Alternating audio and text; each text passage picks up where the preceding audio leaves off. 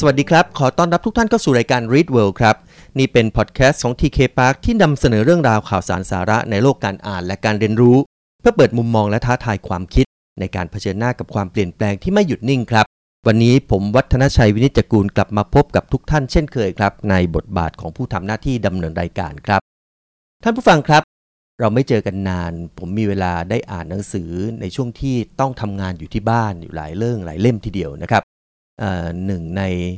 หนังสือที่หยิบมาพลิกๆอ่านดูมีอยู่เล่มหนึ่งที่ถือได้ว่าเป็นวรรณกรรมระดับโลกที่ทรงอิทธิพลมากทีเดียวแล้วก็มีคนที่ติดตามอ่านกันรุ่นแล้วรุ่นเล่าผมอยากจะชวนคุยชวนฟังเรื่องของหนังสือนิยายที่ชื่อว่าดอนกิโฮเต้ครับดอนกิโฮเต้เป็นนิยายที่แต่งขึ้นมานานกว่า400ปีครับโดยมิเกลเดเซบานเตสครับนักเขียนชาวสเปนหนังสือพิมพ์ภาคแรกนะครับเผยแพร่เมื่อปีคศ1605ส่วนภาคที่2พิมพ์ห่างจากภาคแรก10ปีคือในปีคศ1615ครับนับแล้วไม่ว่าจะเป็นภาค1หรือภาค2ก็ยาวนานเกินกว่า400ปีทั้ง2ภาคทีเดียวนะครับเป็นเวลากว่า300ปีนับจากที่หนังสือตีพิมพ์ครับคือในปี1959ครับเดลวัสมันครับเป็นนักเขียนบทละครชาวอเมริกันได้นำเอานิยายเรื่องนี้มาดัดแปลงเป็นละครทางโทรทัศน์ความยาว90นาทีครับได้รับเสียงต้อนรับจากผู้ชมอย่างดีทีเดียวแต่ดูเหมือนเดลวัสมันก็ยังไม่ค่อยพอใจกับบทโทรทัศน์ที่เขาเขียนเท่าไหร่นะครับอีก7ปีต่อมาเขาเลยทำการแก้ไขปรับปรุงสิ่งที่เรียกว่าเป็นบทละครทางโทรทัศน์เนี่ยให้กลายเป็นบทละครสำหรับการแสดงบนเวทีบรอดเวย์นะครับโดยตั้งชื่อนิยายเรื่องนี้เสียใหม่ในเวอร์ชั่นบทละครเวทีนะครับว่า Man of La Mancha ครับคนที่ได้มีโอกาสชมละครเรื่องนี้พูดเป็นเสียงเดียวครับว่านี่เป็นบทละครที่ตีโจทย์นิยายของเซบานเตสได้อย่างลุ่มลึกเพราะมันได้พูดถึงจิตวิญญาณภายในของมนุษย์ที่ดิ้นรนฝ่าฟันข้อจำกัดทั้งหลายเพื่อมุ่งไปสู่ความฝันของตนนะครับว่ากันว่าในการแสดงนะครับรอบแรกในคืนที่มีการเปิดการแสดงรอบแรกนั้นนะครับปฏิกิริยาจากผู้ชมเนี่ยได้ทำให้ผู้ที่อยู่เบื้องหลังละครเรื่องนี้ถึงกับกล่าวออกมาว่าพวกเขาไม่ได้เพียงเข้ามาชมการแสดงละครเรื่องหนึ่งเท่านั้นแต่กำลังเข้าร่วมพิธีกรรมอันศักดิ์สิทธิ์ที่พวกเราเองก็ไม่ได้คาดคิดมาก่อนว่าจะสามารถตรึงผู้ชมได้ถึงขนาดนี้ละครเรื่อง Man of La Mancha ครับได้รับรางวัลละครเพลงยอดเยี่ยมแห่งปี 1966 ครับนักวิจารณ์ของหนังสือพิมพ์หลายฉบับกล่าวขวัญถึงละครเรื่องนี้อย่างยกย่องว่าเป็นการปลุกวิญญาณของดอนกิโฮเต้ให้กลับฟื้นคืนมาได้อย่างสง่างามทรงพลังและเต็มไปด้วยจินตนาการบันเจิดและที่สำคัญก็คือด้วยความซื่อสัตย์ต่อความใฝ่ฝันอันเป็นอมตะซึ่งสืบทอดส่งต่อจากศตวรรษที่17มาสู่คนรุ่นหลังในประเทศไทยครับ Man of La Mancha ก็ถูกนำมาดัดแปลงเป็นละครเวทีภาคภาษาไทยเหมือนกันครับโดยกลุ่มคณะละคร28ในชื่อสู่ฝันอันยิ่งใหญ่ครับเป็นละครที่จัดแสดงเมื่อปี 2530 นะครับ30 กว่าปีมาแล้วนะครับละครเพลงเรื่องนี้นะครับนับว่ามีโปรดักชันที่น่าตื่นตาตื่นใจทีเดียวครับรวมทั้งยังได้รับเสียงชื่นชมอย่างล้นหลามรวมไปถึงการร้องและการแสดงของผู้ที่สวมบทบาทดอนกิโฮเต้ทราบไหมครับว่าใครเป็นคนสวมบทบาทนี้สำหรับคนที่มีอายุ40ปลาย50เป็นต้นไปมีโอกาสได้ชมละครเวทีเรื่องนี้เมื่อปี 2530 ก็จะจำกันได้ครับว่าผู้ที่รับบทดอนกิโฮเต้นั้นคือคุณสรัญยูวงกระจ่างนะครับแล้วก็ยังมีคนที่รับบทเดียวกันนี้นะครับเป็นการแสดงต่างรอบช่วยกันนะครับเพราะเป็นละครเพลงต้องใช้พลังมหาศาลทีเดียวทั้งการร้องการเล่นนะครับอีกคนหนึ่งก็คือคุณจรัญมโนเพชรครับน่าเสียดายครับทั้งสองท่านบัดนี้เสียชีวิตแล้วนะครับแต่ได้ฝากผลงานหลากหลายไว้ทั้งเพลงทั้งละครและอีกหนึ่งบทบาทซึ่งหลายคนยังจดจำทั้งสองท่านได้เป็นอย่างดีก็คือบทบาทในการแสดงละครเวทีนั่นเองทั้งสองคนนี้มาสลับกันเล่นในบทของดอนกิโฮเต้ครับซึ่งถ้าใครได้ชมทั้งสองเวอร์ชันคือทั้งสองรอบที่ผู้แสดงนำต่างกันเนี่ยก็จะได้รับอรรถรสที่แตกต่างกันนะครับ มิเกลเดเซบันเตสซึ่งเป็นผู้แต่งนิยายเรื่องดอนกิโฮเต้นี้นะครับมีชีวิตอยู่ในยุคเดียวกับเชคสเปียร์ครับมหากวีชาวอังกฤษนะครับเซบันเตสนั้นเกิดเมื่อปีคศ1547ที่เมืองเล็กๆใกล้กรุงมาดริดครับครอบครัวมีฐานะยากจนแต่ว่าตัวเขาเนี่ยโชคดีครับยังมีโอกาสที่ได้รับการศึกษาขั้นต้นในกรุงมาดริดด้วยนะครับในปี1570เนี่ยพวกเติร์กซึ่งเป็นชาวมุสลิมนะครับได้เข้ายึดเกาะไซปรัสครับซึ่งถือว่าที่เกาะนี้นะครับเป็นดินแดนชายขอบของยุโรปครับเพราะฉะนั้นบรรดารัฐคริสเตียนอย่างเช่นอิตาลีฝรั่งเศสและสเปนก็เลยรวมตัวกันเข้ามาต่อต้านเข้าไปร่วมสงครามเพื่อที่จะพยายามต่อสู้กับพวกเติร์กซึ่งเป็นชาวมุสลิมเซบันเตสขณะนั้นเป็นหนุ่มแน่นทีเดียวครับอายุ23ปีก็สมัครเข้าร่วมกับสงครามครั้งนี้ด้วยโดยประจำอยู่ในกองทหารสเปนที่อิตาลี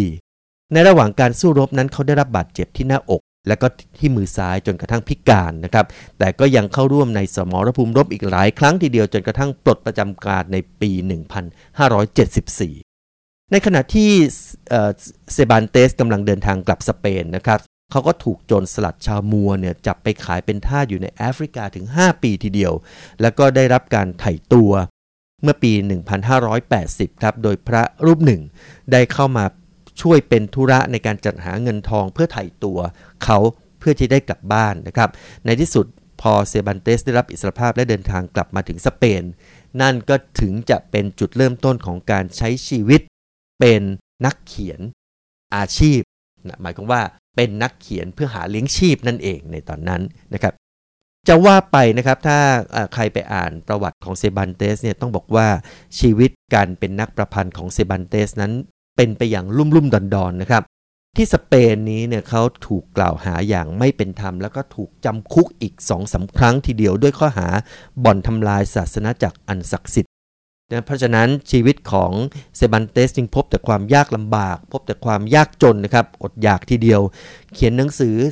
30-40 เรื่องแต่ทุกเรื่องไม่ได้รับความสนใจจากผู้อ่านเท่าไหร่นักเลยจนกระทั่งช่วงท้ายๆของชีวิตครับเมื่อมีการตีพิมพ์เผยแพร่นิยายเรื่องดอนกิโฮเต้ภาคแรกเนี่ยครับที่เผยแพร่ในปีคศ1605นิ่มดูเหมือนว่าจะเป็นงานเพียงชิ้นเดียวของเซบันเตสครับที่ประสบความสำเร็จมีการพิมพ์ซ้ำถึง5 และ 6 ครั้งในช่วง1ปีนะครับส่วนเวอร์ชันภาษาอังกฤษก็ได้รับการแปลหลังจากที่หนังสือภาษาสเปนออกมาได้เพียง2 ปีเท่านั้นดอนกิโฮเต้ได้รับการถ่ายทอดเป็นหลายภาษาครับทำสถิติการพิมพ์เป็นภาษาต่างๆรวมแล้วมากกว่า500 ล้านเล่มจนถึงปัจจุบันนักวิจารณ์บางรายยกย่องว่านี่เป็นบรรพบุรุษของนิยายสมัยใหม่ทั้งปวงบางคนประเมินว่านี่เป็นเรื่องแต่งหรือฟิกชันที่สำคัญที่สุดเท่าที่โลกได้เคยรังสรรค์ขึ้นมาเซบันเตสเขียนนิยายเรื่องนี้ในภาคแรกเมื่อตอนที่เขาอายุได้58แล้วนะครับและอีก10 ปีต่อมาภาค2ถึงได้รับการตีพิมพ์ก็หมายความว่าเขาอายุเกือบ70 ปีนะครับหลังจากนั้นไม่นานเขาก็จากโลกนี้ไปครับในปีคศ1616นะครับถ้า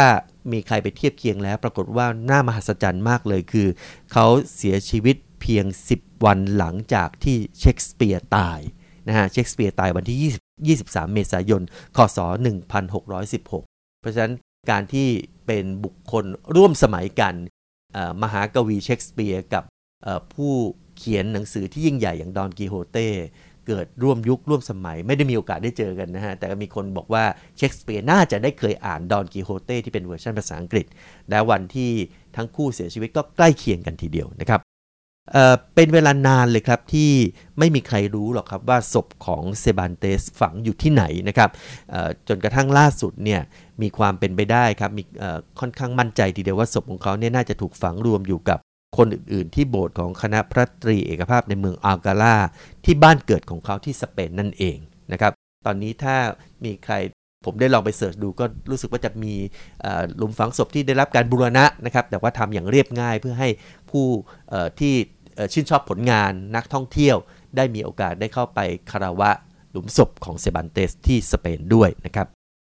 กลับมาที่หนังสือเรื่องดอนกิโฮเต้ครับหนังสือเรื่องนี้เป็นหนังสือที่มีความยาวมากนะครับเรื่องเดิมในภาษาสเปนเนี่ยมีถ้อยคำรวมกันแล้วเกือบ 500,000 คำนะครับการแปลเป็นภาษาต่างๆนั้นก็มีหลายสำนวนครับคือมีทั้งการแปลแบบที่สมบูรณ์ครบถ้วนเลยนะครับกับการแปลแบบฉบับย่นย่อเพราะว่าบางคนก็อาจจะไม่สะดวกในการที่จะไปอ่านแบบครบถ้วนทั้งหมดเนื่องจากความยาวมันยาวมากนะครับ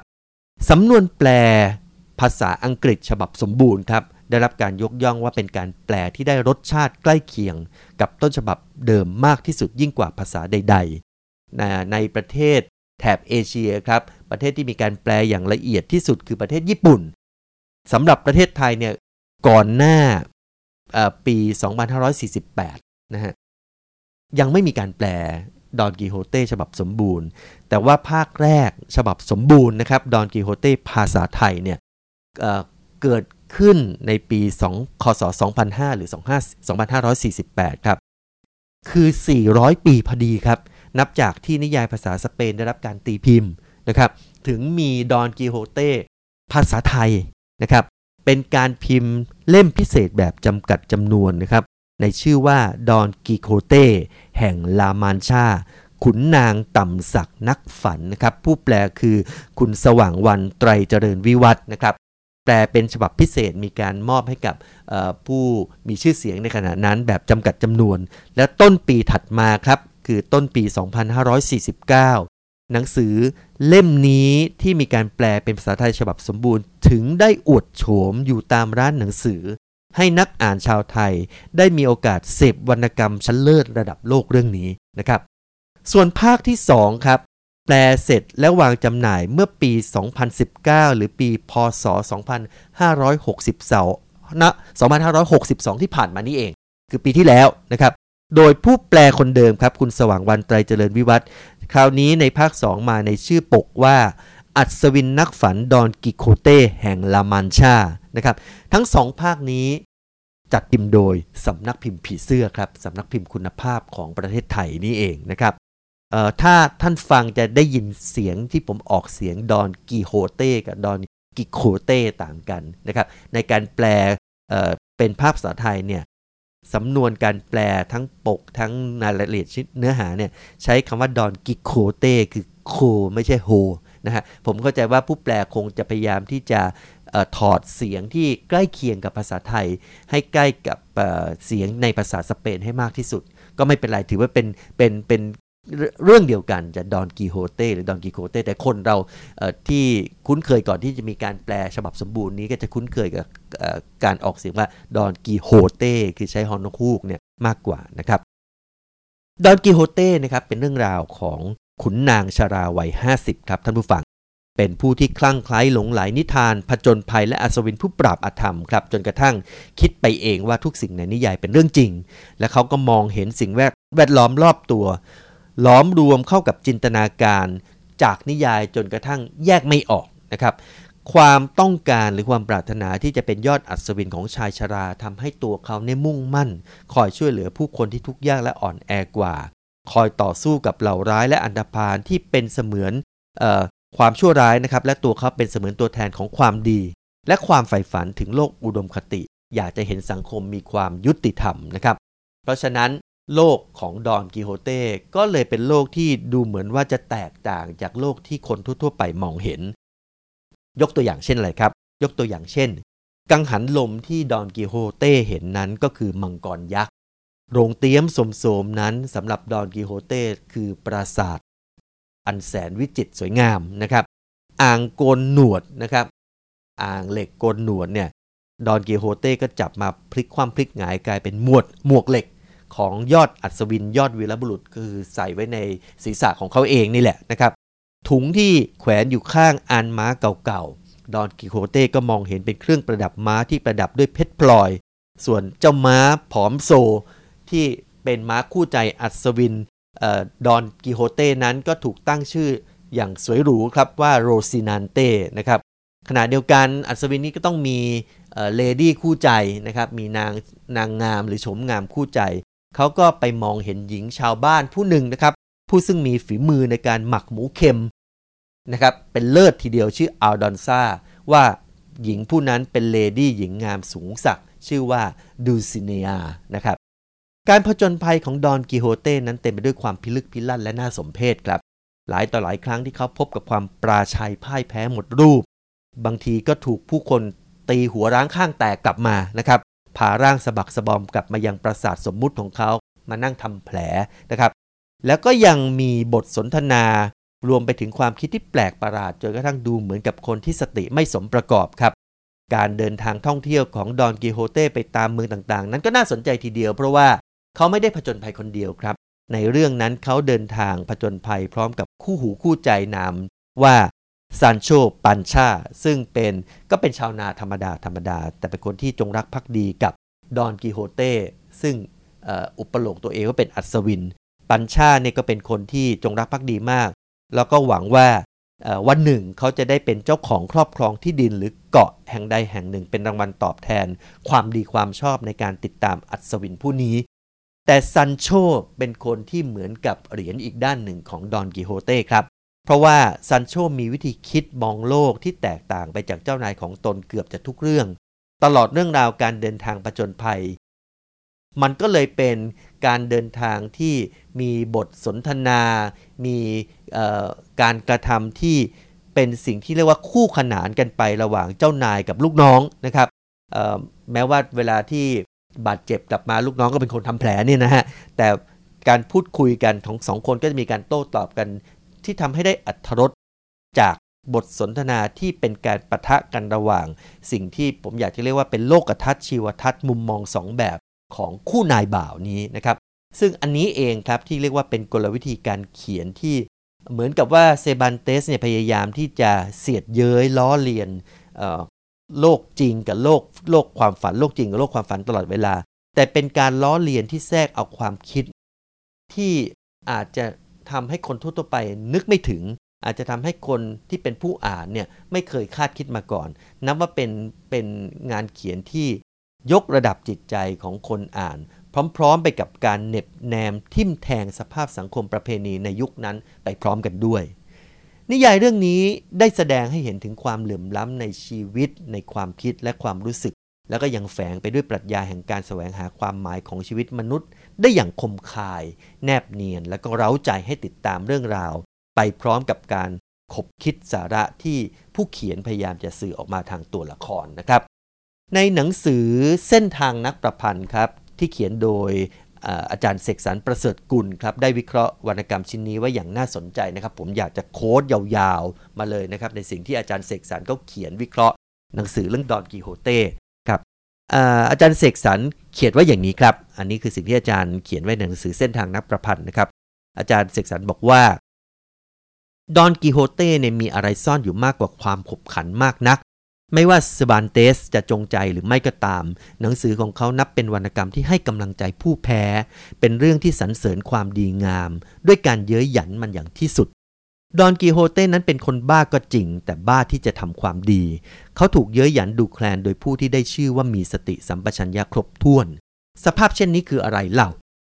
หากไม่ใช่ชะตากรรมของคนที่พยายามจะทำความดีในทุกยุคทุกสมัย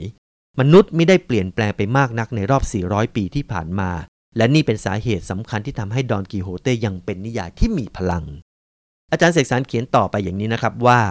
ความทรหดต่อบาดแผลความบอบช้ำตลอดจนจิตใจอันเด็ดเดี่ยวทรนงแบบคนบ้าของดอนกิโฮเต้นั้นแม้ว่าจะเป็นเพียงภาพล้อที่เกิดจากจินตนาการของผู้ประพันธ์แต่ก็มีวิญญาณของความจริงรองรับและสามารถปลุกเร้าจิตใจของนักรบที่ยืนต้านอธรรมอยู่ในสมรภูมิชีวิตทุกคนจิตใจของดอนกิโฮเต้นั้นเป็นจิตใจของคนประเภทที่ฆ่าได้หยามไม่ได้จิตใจของคนที่รักเกียรติรักศักดิ์ศรีและมุ่งทำแต่ความดีโดยไม่ยอมประนีประนอมกับผู้ใดทั้งสิ้นถ้าจะกล่าวในเชิงสัญลักษณ์แล้วดอนกิโฮเต้ก็คืออุดมคติที่บริสุทธิ์อันเป็นสิ่งที่มนุษย์โดยเฉลี่ยไม่สามารถยอมรับได้ในทางตรงกันข้ามซานโชปานชาคือตัวแทนของความเป็นจริงเป็นตัวแทนของความจำเป็นทางด้านปากท้องซึ่งมนุษย์ทุกคนจะต้องเผชิญเขาคือสัญลักษณ์ของความต้องการขั้นต่ำของมนุษย์ซึ่งเกิดจากความจำเป็นโดยธรรมชาติซานโชไม่ใช่คนชั่วร้ายแต่เขาก็ไม่ใช่คนที่สูงส่งเมื่อเซบานเตสให้ซานโชมาเป็นผู้ติดตามของดอนกิโฮเต้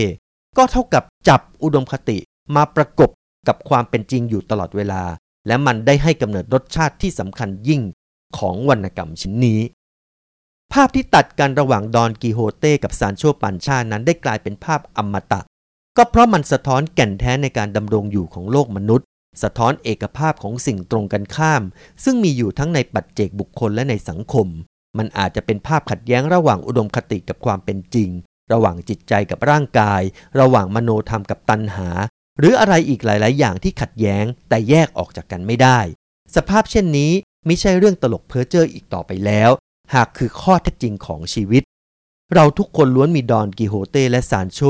แฝงเร้นอยู่ในตัวจะต่างกันตรงที่ในบางคนนั้นดอนกิโฮเต้มีฐานะครอบงำส่วนบางคนคอยแตกคล้อยตามซานโชอยู่ร่ำไปนี่คือสิ่งที่อาจารย์เสกสรรเขียนวิเคราะห์ไว้ในหนังสือเส้นทางนักประพันธ์นะครับหนังสือเล่มนี้ไม่แน่ใจว่าเดี๋ยวนี้ยังหาซื้อได้อยู่หรือเปล่าแต่เป็นการเขียนวิเคราะห์ที่งดงามคมคายและผมคิดว่านี่คือแก่นสาระอันหนึ่งของเนื้อหาของหนังสือเรื่องดอนกิโฮเต้นะครับไม่ว่าจะเป็นบทสนทนาหรือเรื่องราวที่ดำเนินไปมันต่างถูกสรุปไว้อยู่ในเรื่องของเขาเรียกว่าอะไรเป็นความขัดแย้งที่แยกจากกันไม่ได้นี่ใช้คำอาจารย์เสกสรรนะครับแล้วมันทำให้คนอ่านก็ต้องครุ่นคิดใคร่ครวญตัวเองและสังคมอยู่ตลอดเวลาว่าโลกเรามันเป็นอย่างนี้เองครับท่านผู้ฟังมันไม่ใช่โลกที่มีแต่ความสงบสุขซึ่งปราศจากความขัดแย้งแต่ข้อเท็จจริงของโลกคือโลกนี้มีความขัดแย้งเพราะคนเรามีความแตกต่างดังนั้นจะหนีให้พ้นจากความขัดแย้งนั่นมันเป็นสิ่งที่เป็นไปไม่ได้หรอกครับเพียงแต่ว่าเราจะอยู่ร่วมกับความขัดแย้งนั้นได้อย่างไรโดยใช้เหตุใช้ผลใช้ความเข้าใจใช้สิ่งที่เรียกว่าเป็นพื้นฐานทางจิตใจที่มีด้านดีอยู่ของมนุษย์ทุกคนเนี่ยเอามาช่วยกันโอบรับเอาความขัดแย้งนั้นให้ไม่ต้องใช้ความรุนแรงต่อกันผมคิดว่าถ้าคุณค่าของนิยายเรื่องนี้และบทสรุปอย่างที่อาจารย์เสกสรรวิเคราะห์มาเนี่ยจะมีคุณค่ามากก็จะอยู่ตรงนี้ครับเวลาอ่านบทวิเคราะห์ก็ดีหรืออ่านนิยายที่ทรงคุณค่าดีๆสักเรื่องหนึ่งเนี่ยมันก็จะได้แง่คิดแบบนี้ออกมานะครับในนิยายเรื่องนี้เนี่ยนะครับอย่างที่เมื่อกี้ผมพูดไปแล้วนะว่าโลกของดอนกิโฮเต้เนี่ยมันแตกต่างจากโลกของคนทั่วๆไปเพราะฉะนั้นผู้คนเนี่ยก็จะมองว่าดอนกิโฮเต้นั้นเป็นคนวิกลจริตพูดง่ายๆภาษาชาวบ้านคือเป็นคนบ้านั่นเองนะครับดังนั้นในเรื่องนะครับกาลาบกและบาทหลวงนะครับซึ่งเป็นเพื่อนบ้านเนี่ยของดอนกิโฮเต้เนี่ยจึงออกติดตามและพยายามหาทางพาตัวเขากลับบ้านจะได้รักษาอาการเสียจริตหรืออาการบ้าให้หายดีนะแต่เหลือเชื่อนะครับว่าในระหว่างการที่เพื่อนบ้านพาตัวของดอนกิโฮเต้กลับมารักษาเนี่ยจิตใจของคนที่ปกติเหล่านี้เนี่ยกลับถูกสั่นคลอนด้วยอุดมการณ์และจิตใจอันแน่วแน่ของอัศวินวิกลจริตคนนี้นี่เองนะครับโลกของดอนกิโฮเต้ต่างจากคนทั่วไปครับเขาจึงถูกคนรอบข้างหัวเราะเยาะเย้ยนะครับหรือแม้แต่เย้ยหยันแต่โลกภายในของดอนกิโฮเต้นั้นกลับอุดมด้วยพลังของความใฝ่ฝันครับตรงกันข้ามกับสภาพความเป็นจริงที่ผู้คนมองเห็นและมีชีวิตอยู่และโดยทั่วไปก็เป็นคนที่มีชีวิตอยู่อย่างว่างเปล่าสิ้นหวังซะด้วยนะครับในละครเวทีภาคภาษาไทยครับท่านผู้ฟังที่ผมพูดถึงในช่วงต้นนะครับเป็นบทละครที่ถูกปรับและดัดแปลงมาจากนวนิยายเรื่องดอนกิโฮเต้นั่นแหละก็คือแปลมาจากบทละครของวัสมันที่เขียนเรื่อง Man of La Mancha นะครับในช่วงท้ายของเรื่องเนี่ยของบทละครเรื่องนี้เนี่ยนะครับสติสัมปชัญญะของดอนกิโฮเต้อัศวินแห่งลามันชาเนี่ยได้ถูกอัศวินกระจกดึงกลับมาสู่โลกของความเป็นจริงแต่พอเขากลับมามีสติสัมปชัญญะเหมือนกับคนปกติแล้วเนี่ยสิ่งที่เกิดขึ้นก็คือความทรุดโทรมทั้งทางร่างกายและจิตใจนะครับพูดง่ายๆคือเมื่อรักษาคนบ้าให้กลับมาเป็นคนปกติแล้วเนี่ยกลายไปว่าคนนั้นเองก็กลับไม่ค่อยปกติซะแล้วในทางกายนะครับก็สุขภาพร่างกายก็ย่ำแย่ลงแต่ว่าช่วงของการที่ดอนกิโฮเต้เริ่มฟื้นฟูจิตใจตัวเองแต่ร่างกายกลับทรุดโทรมเนี่ยบทละครช่วงนี้นะครับได้โยนคำถามสำคัญกลับมายังผู้ชมตอนนั้นถ้าใครได้มีโอกาสชมละครผมเองเป็นหนึ่งในนั้นนะฮะได้ขบคิดครับว่าตกลงแล้วเนี่ยใครกันแน่ที่เป็นคนบ้าใช่หรือเปล่าว่าคนที่วิกลจริตคือดอนกิโฮเต้ ซึ่งเป็นคนที่เปี่ยมด้วยอุดมคติและความใฝ่ฝัน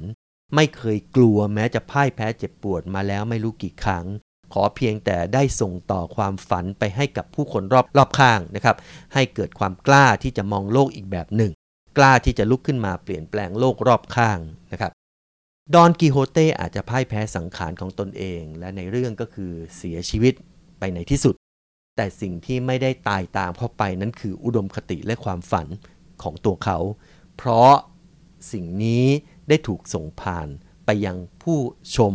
ผู้อ่านให้ได้ยืนหยัดมองโลกอย่างที่ควรจะเป็นโลกใบใหม่ที่ทุกคนสามารถดัดแปลงและสร้างขึ้นมาเองได้ในบทละครนะครับตัวดอนกิโฮเต้หรือเซบันเตสซึ่งเป็นคนคนเดียวกันในเรื่องนะครับได้กล่าวประโยคหนึ่งที่ซาบซึ้งกินใจคนดูมากที่สุดผมอยากจะนำท่อนประโยคที่อยู่ในบทละครได้พูดถึงนะครับที่เป็นสิ่งที่ดอนกิโฮเต้กล่าวนะครับเขาพูดอย่างนี้ครับว่าผมอยู่มาเกือบ50 ปีแล้วผมได้เห็นชีวิตอย่างที่มันเป็นเห็นความเจ็บปวดทุกข์ยากหิวโหยมันเป็นความโหดร้ายเกินกว่าจะทำใจให้เชื่อได้ผมได้ยินเสียงคนเมาร้องเพลงดังมาจากร้านขายเหล้าได้ยินเสียงครวญครางดังมาจากกองขยะข้างถนนผมเคยเป็นทหารและได้เห็นเพื่อนล้มลงในสนามรบหรือไม่ก็ค่อยๆตายลงไปทีละน้อยอย่างทรมานผมเคยโอบพวกเขาไว้ในอ้อมแขนเมื่อถึงวาระสุดท้ายมาถึงคนเหล่านี้ล้วนมองชีวิตอย่างที่มันเป็นกระนั้นก็ตายอย่างสิ้นหวังไม่เคยรู้จักความรุ่งโรจน์ไม่เคยเอ่ยคำอำลาโลกอย่างกล้าหาญมีแต่ดวงตาที่เต็มไปด้วยความสับสนเฝ้าสะอึกสะอื้นถามว่าทำไมเขาคงไม่ได้ถามว่าทำไมเขาต้องตายหากปรารถนาจะถามว่าทำไมจึงต้องมีชีวิตอยู่ด้วยเล่าในเมื่อชีวิตนั่นเองคือความบ้าใครจะบอกได้ว่าความวิกลจริตมันอยู่ตรงไหนบางที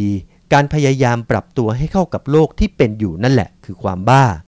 การยอมล้มเลิกความใฝ่ฝันสิอาจเป็นความบ้า